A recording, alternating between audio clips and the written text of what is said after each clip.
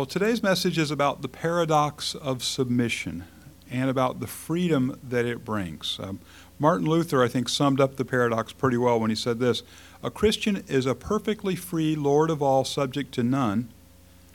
A Christian is a perfectly dutiful servant of all, subject to all. So which one's true? How can it be that we answer to no one and yet we serve everyone? And yet I believe it is true. And it's one of the paradoxes of the gospel. It's the words of Jesus and the example of Jesus sort of set an example for us it's difficult to follow. And yet, although it seems like slavery on the face of it, it's the ultimate freedom. We're in week 7 out of 12 of our 12-week series on spiritual fitness. Last month we did the inward disciplines. This week we're on the third out of the 4 outward disciplines. We did simplicity and solitude the last 2 weeks. Today we're going to talk about submission, and next week we'll talk about service. And then we'll do a month on the corporate disciplines, the ones we practice together. And I mentioned this in the first service. I'm just sort of thinking out loud here, but I think we're going to do those 4 out of order. I think I can do them out of order without violating the principles of Foster's book. You know, we're using as our outline for this book by Richard Foster called Celebration of Discipline. But the reason I want to do the last 4 out of order is 2 weeks from today is our 6th anniversary as a church. And I've written to some of the founding members of the church. Some of those have moved on to other callings. I've invited them back. I want to honor them and thank them for what they've done. As you run into MCC old-timers in the next couple of weeks, please invite them back.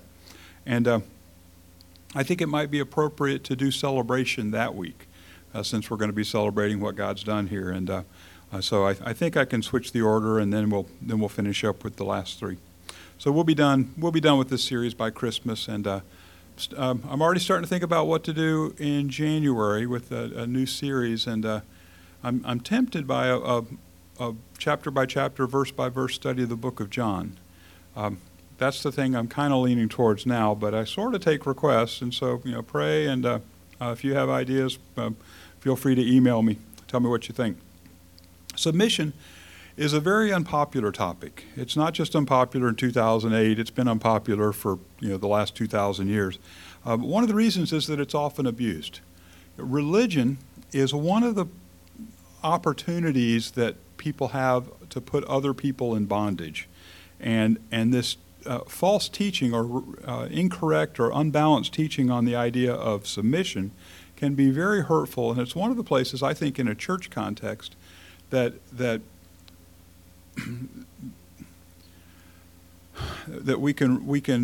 it's just risky, that we can teach people incorrectly and a lot of hurt can result. So I think that one of the fruits of that is that people will just reject the teaching altogether, which I think is dangerous. The other teaching is they'll embrace the wrong teaching, which I think is dangerous in a different direction. And so we're going to try to go back to the scriptures and see what Jesus had to say, what Jesus had to model, or what the epistle writers had to say about this whole idea of submission. See if we can get closer to God's heart and see what he had to say about it, what he means for us. Every discipline leads to freedom, and that's really the goal. The discipline in and of itself is the means to an end. It's not the goal by itself. I'll give you an example. Maybe you've heard of Demosthenes, the ancient Greek orator. Does anybody know how he trained for becoming such a great speaker? It's an old story. He put pebbles in his mouth, and he would stand on the seashore and try with the pebbles in his mouth to articulate his words louder than the sound of the waves crashing. And what's the goal of that? So you could chew on rocks? That's not a goal unto itself. The discipline that he practiced led to the freedom of becoming a great speaker. And he's this many thousand years later, is known, he's in the history books as a great orator because of the discipline he practiced. If we center on the disciplines as an end unto themselves, well, that's legalism. And that really is the way that leads to death. These disciplines that Foster promotes are not laws that you must practice or else. They are a path to intimacy with Jesus. And that's our goal. We have to resist the temptation to turn them into laws and continue to focus on Jesus. and use these disciplines as a mean to the end of intimacy with Christ. I think submission, this is my opinion on submission, I think it's one of the most important for any group, for any disciple who's practicing his discipleship in a society of disciples. It's one of the more important ones to listen, to learn, and it's a hard one to grasp. My attitude about this is I don't trust anybody to lead if I'm not sure that they know how to follow. Or I would flip it around for you. I would recommend that you beware of following a leader who hasn't demonstrated an ability to follow, who hasn't practiced submission.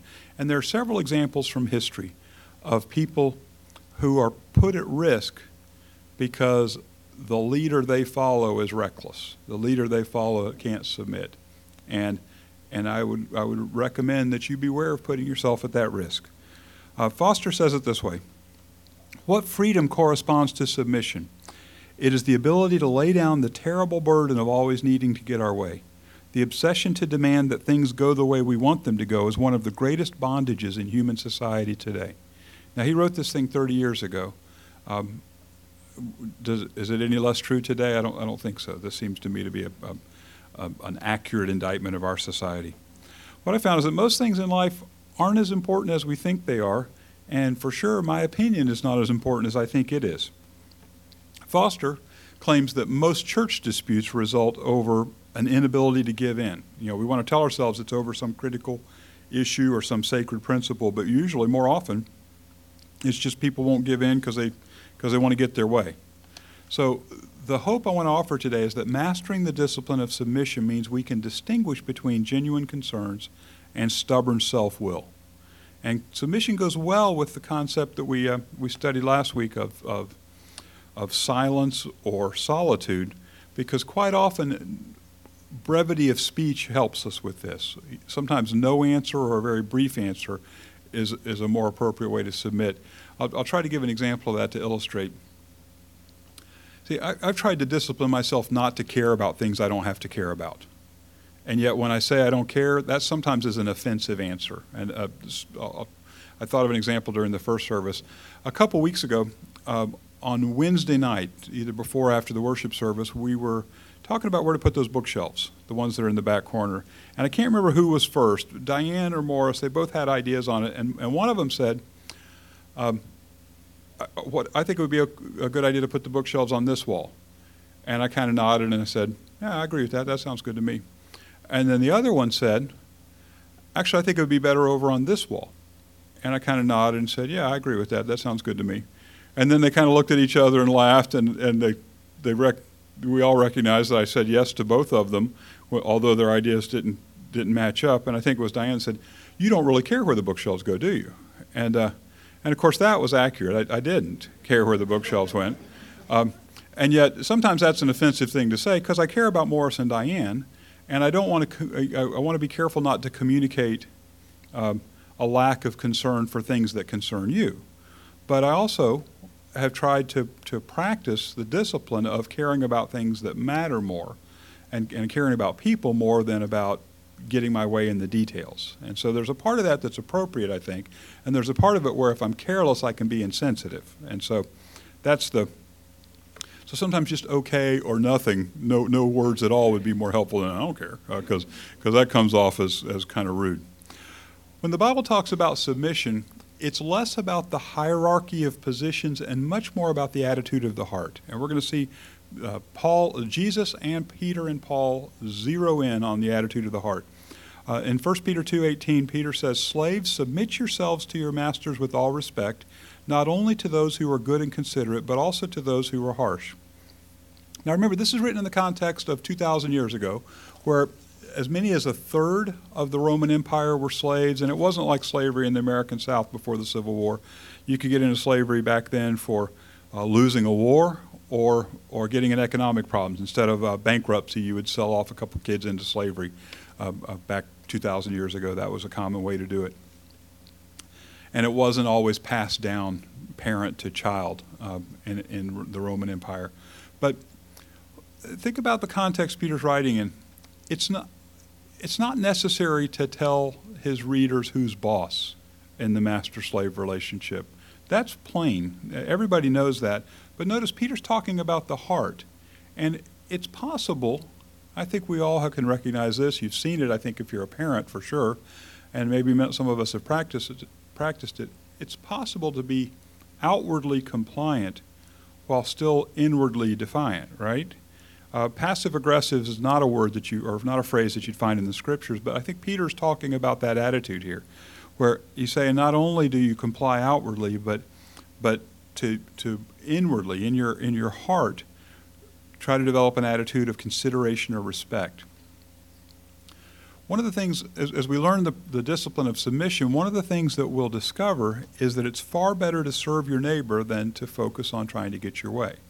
And when we focus on trying to get our way, we're kind of doomed to always needing to have control and then always being dissatisfied, because what I found is when I've attempted to control people, I'm not that good at it, not that effective. They don't do what I want them to do. They don't do what I say.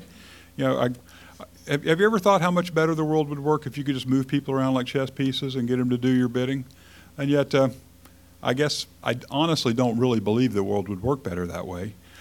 But sometimes I'm tempted into fall into that trap, and yet it never happens. And so somehow we're going to have to learn to give up that control, or we're always going to be, in a place of inner turmoil. In Matthew 5, Jesus said, "You have heard that it was said, 'Love your neighbor and hate your enemy.' But I tell you, love your enemies and pray for those who persecute you, that you may be sons of your Father in heaven." Now here's the liberation that comes from submission. You no longer have to keep score. We live in a world that says, you scratch my back, I'll scratch yours. You mess with me, I'll mess with you. But Jesus said, no, I'm going to love and serve you. And if we follow his example, that's what we're going to say. I'm going to love you, I'm going to serve you, and the way you respond to me, that's going to be between you and God. I'm not responsible for controlling that part. Matthew 5:38, Jesus said, "You have heard that it was said, eye for eye, tooth for tooth, but I tell you, do not resist an evil person. If someone strikes you on the right cheek, turn to him the other also." Now maybe you've noticed that Foster kind of comes at this submission concept through the back door. Instead of telling us how to submit or what submission is, he tells us, first of all, the value of submission, what's the advantage, and then he's going to show us what's good about it. And what's happened, and I think the reason he did that is because traditionally, teachings on submission have been so mutilated that you face one of two options. You either embrace the deformity, the false teaching, or just reject it altogether. And yet both avenues are risky. If you embrace the wrong attitude towards submission, the wrong view, the what I would consider the mutilated teaching on submission, then that's going to lead you into a place of self-hatred. And if you embrace, or if you just reject the idea of submission altogether, that's going to lead you to an equally dangerous place of self-glorification. And I think that's much more common in our society today. The whole concept of submission sometimes just makes people uncomfortable, especially outside the church. It's like, I'm not going to submit to anybody. And yet that attitude has not really made us more free. We become slaves to our own desires, it seems. Mark 8:34, Jesus called the crowd to him along with his disciples and said, "If anyone would come after me, he must deny himself and take up his cross and follow me." Those are very strange words.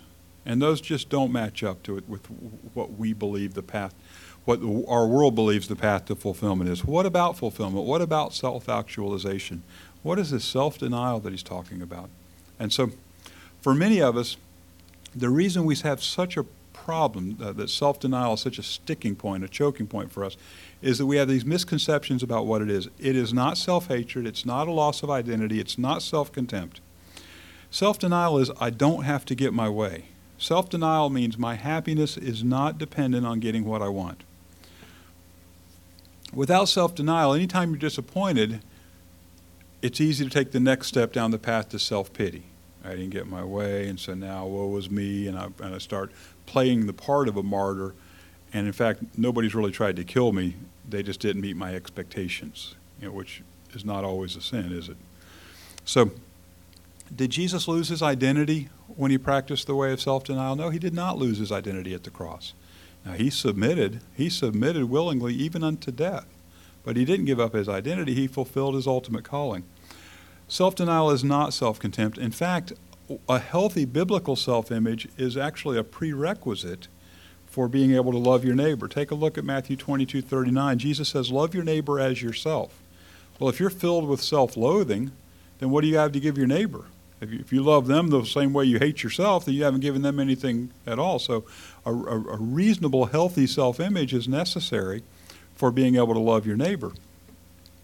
Thomas à Kempis wrote, to have no opinion of ourselves and to think always well and highly of others is great wisdom and perfection. And I think this illustrates why these devotional masters are kind of unpopular reading today, because this is hard. This is a hard concept for us to grasp today. Let's go back to what Jesus said in Mark 8:34. If anyone would come after me, he must deny himself and take up his cross and follow me. Now, whenever I teach on this verse, I always like to point out that we commonly misconstrue what this message is.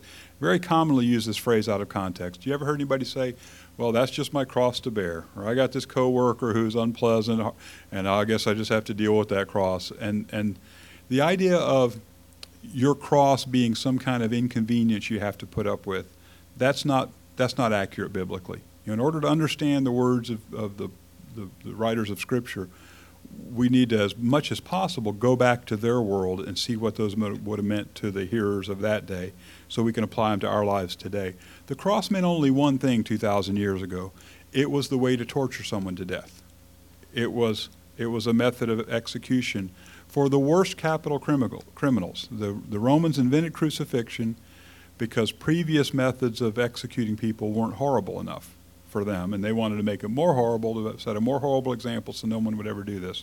So in modern context, for us to say something like this, it would be Jesus would say, if you want to follow me, you need to jump in the electric chair, or go get the lethal injection or whatever. Except those examples aren't really good enough because they're not as horrible as crucifixion. We've made less horrible ways to execute people in our society. And so what Jesus is saying is, you got to die. You got to follow me. You don't have to put up with inconvenience. You got to die. Now, how does that work? Because Jesus laid down his life all the way to death, and that was an atoning sacrifice for us. But what good would it do you if I laid down my life for you? If you're a Secret Service agent, you might get to take a bullet in the line of duty and serve your president. But for most of us, there's no real advantage to be gained. If I can't die for your sins, I'm guilty of my own sins. And so my death would mean nothing to you. And yet if we look at the example of Jesus, I think we have the answer, because he didn't just lay down his life when he died. He laid down his life when he lived. And he lived a life of service, a life of submission all along the way. And he set us an example of a leader and a loving servant. And it took him all the way to the cross. So can we follow his example? Yeah, and it's not going to lead us to the cross. That wouldn't do you any good. But can we live lives where we lay down our wants, where we submit, where we give up our, I got to have things my way, and live a life of self-denial? And if that leads to death, so be it. Well, it's ultimately going to lead to death for all of us, but usually not a martyr's death. But wherever that leads us, are you willing to follow that path? That would be the example that Jesus set for us. And take a look, it's like this paradox, but take a look at the promise of verse 35. For whoever wants to save his life will lose it, but whoever loses his life for me and the gospel will save it. Now that's one of those places where just biblical economy just doesn't match up. We live in a world where it's like, I got to grab, I got to cling, I got to take care of myself because nobody else is going to take care of me. And Jesus says, no, you lay that down. You give up your rights. You give up your having to get your way. And you're going to save your life and your eternal life. One of the most radical things that Jesus taught was he just totally reversed the concept of greatness. I always tell my history students this about, if you ever find a world leader like Alexander the Great or Otto the Great or Peter the Great, anybody who's got great at the end of their name, that usually means killer. That usually means a lot of people died while they were becoming great.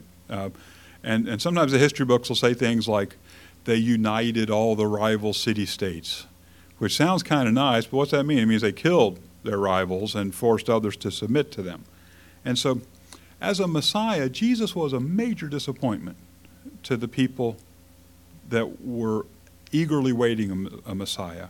You think about Simon the Zealot. The Zealots were like the Sons of Liberty in ancient Israel. They were the ones that thought our path to freedom is going to be getting the Romans out of town. And so he wanted Jesus the Great to come lead armies and drive the Romans out of Palestine so Israel could be for the Jews like it was back in the golden age of David and Solomon. That's what the Zealots wanted. And so Jesus, what kind of leader comes and has a chance? Remember, after he fed the 5,000, they wanted to make him king. He has a chance to lead this army. He's got mastery of the food supply, and that's one of the, armies march on their stomachs, they say. And so there's this guy who has an opportunity to be a leader militarily and to get the Romans out of Palestine, and what's he do instead? He dies. He lets them kill him. And the cross was a major scandal to people who thought Jesus was the Messiah. And of course, we know now it's the resurrection that vindicated his claims. But if he just died and stayed dead, it would have just been, the Jews of his day would have just seen him as a flash-in-the-pan false leader. So the resurrection vindicated his claims. But he totally reversed the idea of greatness. Instead of leading the drumbeat of war to get the Romans out, he submitted. And he submitted to an obedient death on the cross, which is a very radical flipping of the idea. Mark 9:35 says, in Mark 9:35, Jesus said this. He called the 12 and said, if anyone wants to be first, he must be the very last and the servant of all. He creates a new order of leadership. And then the night before he was crucified, Jesus gave us a very vivid and specific example. In John 13, 14, and 15, he washed their feet, and then he said this, now that I, your Lord and teacher, have washed your feet, you also should wash one another's feet. I have set you an example that you should do as I have done for you. Now, I'd like to talk about that. Every time I get that verse, I feel like I need to give a little bit of an explanation, because the same night he washed their feet and said, do like I've done for you, he also celebrated the Last Supper, the Passover meal with them. And he said, this bread's my body, this wine is my blood, eat and drink, and do this to remember me. And so every week in church now, at this church, we do communion, and we remember the sacrifice of Jesus, and we take the juice and the matzah, and they're symbols of the crucifixion of Jesus and the sacrifice he made. And yet every week we don't wash each other's feet. And yet the same night he said do this, he said do that. Raise your hand for this. Have any of you ever been a participant in a foot washing either direction? Okay, I have both ways. I imagine my review is the same as yours. Somewhat awkward. And maybe is the reason we do this and not that because there's less giggling involved and less embarrassment? I actually have, I think, a theological answer, at least this is my opinion, on why we do this every week and we don't do the foot washing every week. I think the reason Jesus said those things about this is my body, this is my blood, was he was creating a symbolic word picture. He really was just holding matzah and wine. They weren't his body and blood. And he was, I think, inaugurating for us a commemorative symbolic act that we could do 2,000 years later and celebrate his crucifixion or solemnize it or remember what he meant. Why did he wash their feet? Was he washing their feet as a symbolic act? Now, I think he washed their feet because their feet were dirty. And I think he washed their feet because they lived in a culture, a Greco-Roman culture, where they ate in the reclining style, where one guy's dirty feet was going to be way too close to my plate of food. And so they washed their feet because it was a necessary thing. Now, to be fair, it was a very humble act of service. And most households would have had servants that would do that foot washing. You wouldn't have had the leader, the most respected man in the room, do the most humble act. So I would suggest to you that we have opportunities to wash each other's feet every week. Yet we don't literally wash each other's feet because your feet aren't that dirty. All of you have hot and cold running water and clean socks. And if I were to try to wash your feet, it would be a somewhat symbolic act that might be appropriate. I'm not, the symbolism of that I feel like has been appropriate when I participated in it before. But how backwards would it be if you came to me and said, I have this need. My car's broken down, I can't afford to fix it, whatever. Is there any way you can help me? Well, I really would like to wash your feet. And you're thinking, well, that'd be nice, but what I really need is my car fixed, So I was thinking about an example. What's an example of foot washing? My favorite example is from here a couple years ago, and it's one that involves me. That bathroom, the men's room, was clogged. And it would have been real easy for me to say, we should hire a plumber. We should, we have people who are who have maintenance skills. We should get one of those guys to do it. But church was going to start in just a few minutes. And we plunged and plunged. That's all mostly my skill. And ultimately, I just realized there's something in there that's got to come out. And so I just went for it. And it turns out it was like a coffee bomb. Somebody had put like coffee grounds, and it wasn't anything more nasty than that. Although, the first look, it looked nasty. But it was just coffee grounds wrapped up in a filter. And then, of course, I scrubbed my arm for about 10 minutes before the service started. But I thought, that was kind of nasty on the level of washing somebody's dusty feet. And yet it needed to be done. And it was an opportunity for me to, I was really grateful for the example later on because it was an opportunity for me to serve in a way that was effective. And see, if I'd left that thing clogged and met you at the door and tried to wash your feet, that would have been so backwards because it would have been like, wait a minute, my feet are clean, but do you have a toilet that works? That's what we really need today. And so my point of that is you have opportunities to wash each other's feet, but we have to look for them. If we just went around doing this symbolic act, that just wouldn't be that much help to people in the year 2008 in the United States. Now, there maybe are parts in the world where that's more necessary even today, but you guys just don't need that much. But what do your neighbors need? We can submit by discovering that. Now, we've looked at the example of Jesus. Let's take a look at the epistles. Peter and Paul both affirm the same idea. The New Testament reading was from Philippians 2, where Paul said, each of you should look not only to your own interest, but also to the interest of others.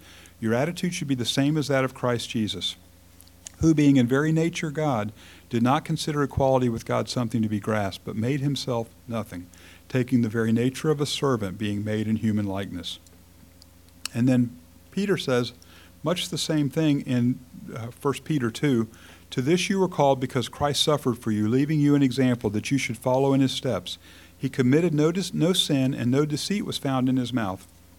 When they hurled their insults at him, he did not retaliate. When he suffered, he made no threats. Instead, he entrusted himself to him who judges rightly. And this is the key point. Submission is not trusting your authorities, because, sometimes they're not trustworthy. We've all been in positions where the authorities we submitted to turned out not to be all that trustworthy. It's trusting God to work through them. And if I'm in right relationship, then I can count on God to bless me and protect me, even if the authority I'm submitted to isn't doing it right. Ephesians 5:21. Well, I'll move on. I was going to give an Old Testament example, but I'm running short on time. Ephesians 5:21 says, submit to one another out of reverence for Christ. This is the introduction to the Ephesian Haussteffel. That's the vocabulary word of today, Haussteffel. That was a new word for me this week, and so I was eager to pull it out and use it. This phrase was coined by Martin Luther, and it literally means house table, and it refers to rules of a Christian household. And it's a recognized literary form because you find it a few different places in the New Testament, in Ephesians, in Colossians, and in 1 Peter. And the thing I want to point out to you about this is these teachings were radical for the day. Peter and Paul are both sometimes accused of being sexist because of their, and sometimes even racist because of their things that they say about wives submitting to their husband or slaves submit to your masters. But I would suggest to you, if we understand their teachings right, that they were actually radical and progressive for their day. A contemporary source, not in the Bible, that would write about relationships would say something like, submit because of the natural order, submit because you need to know your station in life. Notice that Peter and Paul never wrote to husbands and said, make sure your wives submit. They wrote directly to the wives and said, have this attitude. And then they also had lots of things to say to the husbands. They had things to say to people in the dominant part of that relationship. Who should submit? According to Peter and Paul, women and men should submit, children and parents, servants and masters. The epistles call on the authority figure in those relationships to also follow the example of Christ. Philippians 2:3 says, "Do nothing out of selfish ambition or vain conceit, but in humility consider others better than yourselves." So it's not just followers who are called to submit and serve, it's the leaders that are called to submit and serve also. Colossians 3, the Colossian Hostetfel, has obligations for wives and husbands, children and fathers, slaves and masters. In fact, for Paul's audience, for Peter's audience, the subordinate partner wouldn't have had to change anything in order to obey this. The hierarchy 2,000 years ago was very plain. Telling wives to submit to their husbands doesn't require them to change anything at all. But telling husbands to love your wives, that's radical. Making a command to the dominant figure in this relationship would have put the burden or the sting of these standards on the authority figure, not on the subordinate figure. So notice the reciprocal submission that they teach. Husbands, love your wives. Fathers, do not provoke your children. Masters, treat your slaves justly and fairly. These are radical teachings for 2,000 years ago. And the most dramatic statement of mutual submission, I think, or one of the most dramatic I think you can find, is in Philemon. In verse 16, I'll tell the story to illustrate. Philemon was a friend of Paul's who was a Christian. Onesimus was his slave who escaped, became a Christian, and then came under Paul's direction. And Paul, I think, commands them both to submit. He tells Onesimus, go back to Philemon, because in essence you stole his property when you ran away. I think you should submit by going back to him. And then look what he says to Philemon in verse 16. This guy is no longer a slave, but better than a slave, a dear brother. I think Paul's commanding Philemon to set him free when he comes home. It looks like he's telling them both to submit. Are there limits to submission? Of course there are. Destructive behavior would be the limit. I would not encourage you to submit to the point of abuse, to the point of a crime. Matthew 22, Jesus said, love the Lord your God with all your heart, with all your soul, with all your mind. This is the first and greatest commandment, and the second is like it, love your neighbor as yourself. It is not an act of love to enable the person you love to continue in destructive behavior. And sometimes we trick ourselves into thinking that it's okay if the destructive behavior is directed towards me, but that's not an act of love either. In connection with the government, Peter said in 1 Peter 2, submit yourselves for the Lord's sake to every authority instituted among men, whether to the king as the supreme authority or to governors who are sent by him to punish those who do wrong and to commend those who do right. Yet God's the supreme authority, and in the book of Acts we see Peter and John proclaiming the resurrection even when they're ordered not to. Acts 4:19, Peter and John said, judge for yourselves whether it is right in God's sight to obey you rather than God, for we cannot help speaking about what we've seen and heard.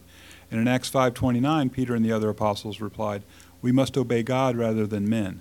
Yet who did they submit to? Did they submit to God, or did they submit to the governing authorities? And I would suggest to you they submitted to both. They took the beatings. They didn't start a revolution. They didn't say, let's pick up a brick and bust the Sanhedrin down. They said, we can't stop talking about the resurrection, and if you beat us, then we still can't stop talking about the resurrection. If you kill us, we still can't stop talking about the resurrection as long as we can. And so they submitted to both. In Romans 13:1, Paul wrote, everyone must submit himself to the governing authorities, for there is no authority except that which God has established. The authorities that exist have been established by God. Let's contrast this with Paul's behavior at Philippi. We did a series on Philippians a couple years ago. Some of you may remember. This to me is an example of Paul, the lawyer, being one of the worst lawyers in history. And I'll explain what I mean. Most of you remember, or maybe you remember the story. Paul went to Philippi to plant a church. He found some converts down by the river, a lady and her family, and then they threw him in jail. They beat him. They left him in jail, he and Silas, on trumped-up charges, false charges. What's Paul do when he's in jail? He and Silas sing. They continue to do their church planting work, and the jailer is converted, and he's a part of the church they leave behind in Philippi. And then, check this out in Acts 16. The jailer told Paul, "The magistrates have ordered that you and Silas be released. Now you can leave. Go in peace." But Paul said to the officers, "They beat us publicly without a trial, even though we are Roman citizens, and threw us into prison. And now do they want to get rid of us quietly? No. Let them come themselves and escort us out." Now, if you read the end of the story, when Paul said, "We're Roman citizens," they were scared, and they immediately began to treat them right. And why do I say Paul's such a bad lawyer? If that Roman citizenship card is so good at scaring off the authorities, I'm thinking you should play that before the beatings. But he and Silas were beaten and jailed overnight, and then it says, "You can go," and he says, "No, I'm a Roman citizen." Why did he do it then? Because the beatings and the imprisonment didn't compromise his mission to plant a church in Philippi, and scaring the authorities into realizing that they had done wrong left the church he planted in stronger position. Instead of scurrying out in the night as some outlaw, he forced the authorities to recognize they had wronged him, and the church he left behind, I think, was stronger because of that. So he held them to account. So what are the limits of this submission? I think sometimes it's easy to figure it out. If there's crime involved, if there's abuse involved, it's pretty easy. Well, the Bible doesn't require you to submit that far. Other times it's harder, and we need the Holy Spirit and the wise counsel of others to help us see the practical aspects. Many of the practical aspects of submission we're going to learn about next week when we see service. But this week, the application this week is I would encourage you to ask the Holy Spirit to show you how you can practice submission in all of these relationships. To God, to the Scriptures, other places. Can you find a Scripture this week and say, you know, my life doesn't match up with that. I'm going to change my life to submit to that. That's an act of submission. To your family, whatever part you are in the family, there are people there you should submit to.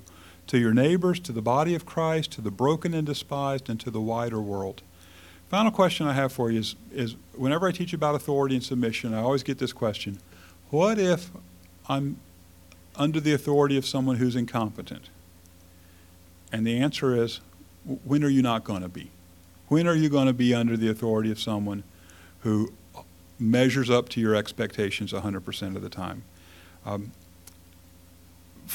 first and basic answer is trust God. Pray. That's second. If you have to escape for the sake of your family, then do escape, but do it respectfully. And if you're going to stay, then stay respectfully. I've been on both sides of this equation. I've served under the direction of someone who seemed like he was over his head. I've been the guy in authority who was over his head. Some might say I'm still that guy, but that hasn't ended. And yet I can tell you on both sides, that's a very awkward and painful place to be. Pray for the one in authority that you're obliged to submit to, and you take the leadership in setting an example. You're accountable before God for how you respond, and he or she is accountable before God for how they handle their duties. It's easy to trust God when everyone's doing everything you expect, but there's an opportunity for spiritual growth when it doesn't all make sense to us, and yet still we trust God to work through it anyway. Let's pray. Lord, I thank you for this message. I thank you for Richard Foster's good work, and Lord, I thank you for the truth from your word. Lord, I ask that you would help us to live this. I ask that you would help us to embrace the concept of submission in a way that sets us free from our own desire to control circumstances and to control people. Lord, we repent of that. Lord, help us to turn away from attempts to manipulate and control others. In Jesus' name we pray. Amen.